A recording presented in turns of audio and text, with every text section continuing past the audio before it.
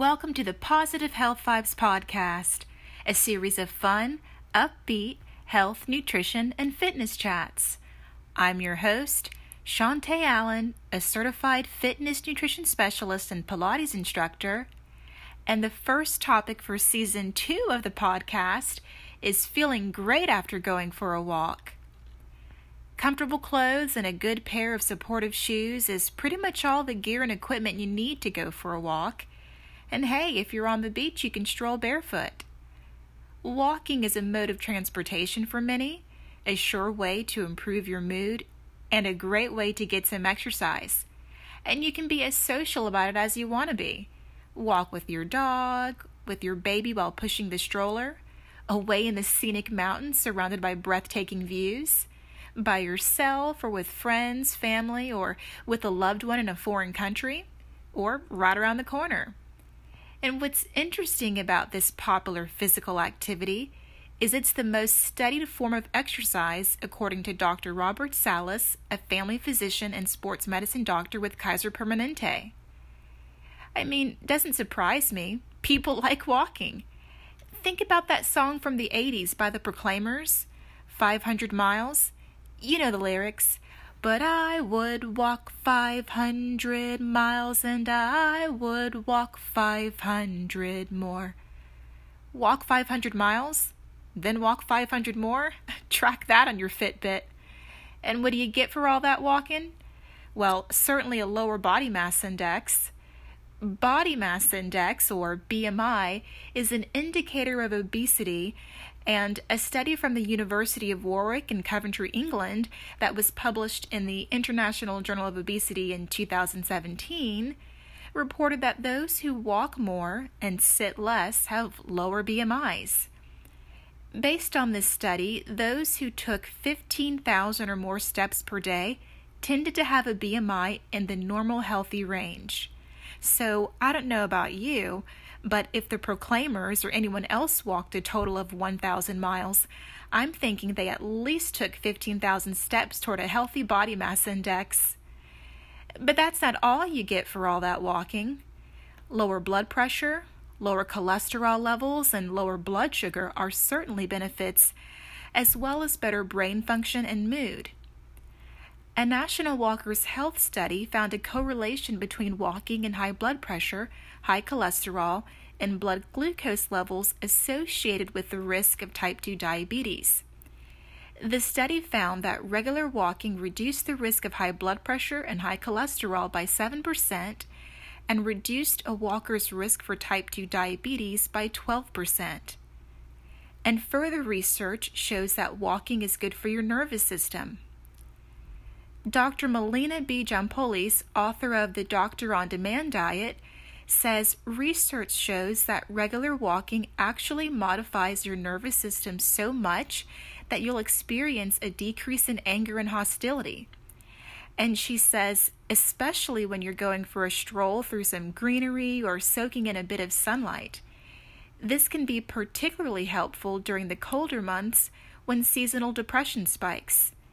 And when you make your walk social with your partner, neighbor, or a good friend, that interaction helps you feel connected, which can make you feel happier. While experts agree that walking is good for adults, to get the maximum health benefits, unless you're doing intense aerobic exercise for at least 20 minutes 3 days a week, the American Heart Association and American College of Sports Medicine recommends a minimum of 30 minutes of moderate intensity walking 5 days a week. And it doesn't stop with moderate intensity walking to gain max health benefits. A Medicine and Science in Sports and Exercise journal published a study in 2017 about walking with a faster pace. The study reported those who had a faster stepping rate had similar health outcomes, lower BMI and lower waist circumference, as those who took the most steps per day. An author of the study recommends a minimum of 100 steps per minute, which is about a 2.5 or 3 mile per hour pace, or as brisk of a pace as you can. 135 steps per minute equals about a 4 mile per hour pace. Either way, before you set out for a leisurely, moderately intense, or a brisk walk, be sure to stretch, get nice and warmed up, and then cool down toward the end of your walk by slowing your pace and then stretch again afterwards. This is important whether you're walking for a combination of leisure and exercise or as a mode of transportation, and definitely if you take the stairs. Yes, walking up and down the stairs adds intensity. In fact, calories are burned 2 to 3 times faster climbing stairs at a slower pace compared to walking briskly. Imagine the impact that type of physical conditioning may have on one's heart health and longevity. There was a Harvard alumni study done on the mortality rates that found men who walked up 8 flights of stairs a day had a 33% lower mortality rate than sedentary men, which is 11% better than the 22% lower mortality rate men have by walking 1.3 miles a day. Walking intervals and uphills on terrain are great too. Just be careful that you're not pushing yourself past your limit, especially if you have an injury that may become aggravated with this type of exercise. But FYI, it sure can help to prevent injuries and joint pain. Walking helps improve your range of motion and mobility as it increases blood flow in areas that hold tension and helps strengthen muscles surrounding the joints. The American Journal of Preventive Medicine published a study in April of 2019 on 1,564 adults older than 49 with lower body joint pain. The participants were asked to walk an hour every week. Those who didn't reported they were walking too slowly and had issues performing their morning routine, while the ones who stuck with their walking routine had better mobility. Further research shows that walking at least 10 minutes a day or a total of an hour each week can even reduce disability and arthritis pain in older adults.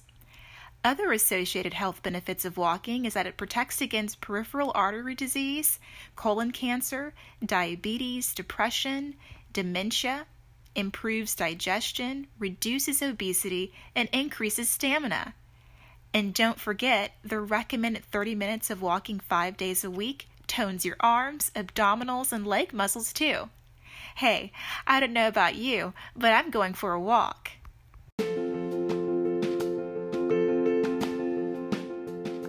To learn more about the benefits of walking, links to health studies mentioned in this podcast, or to schedule a complimentary body composition analysis with me, send an email to Chantay, that's CHANTAY, at oceanside-nutritionpilates.com. Thanks for listening to the Positive Health Vibes podcast. Tune in weekly and be inspired to enjoy a healthier lifestyle.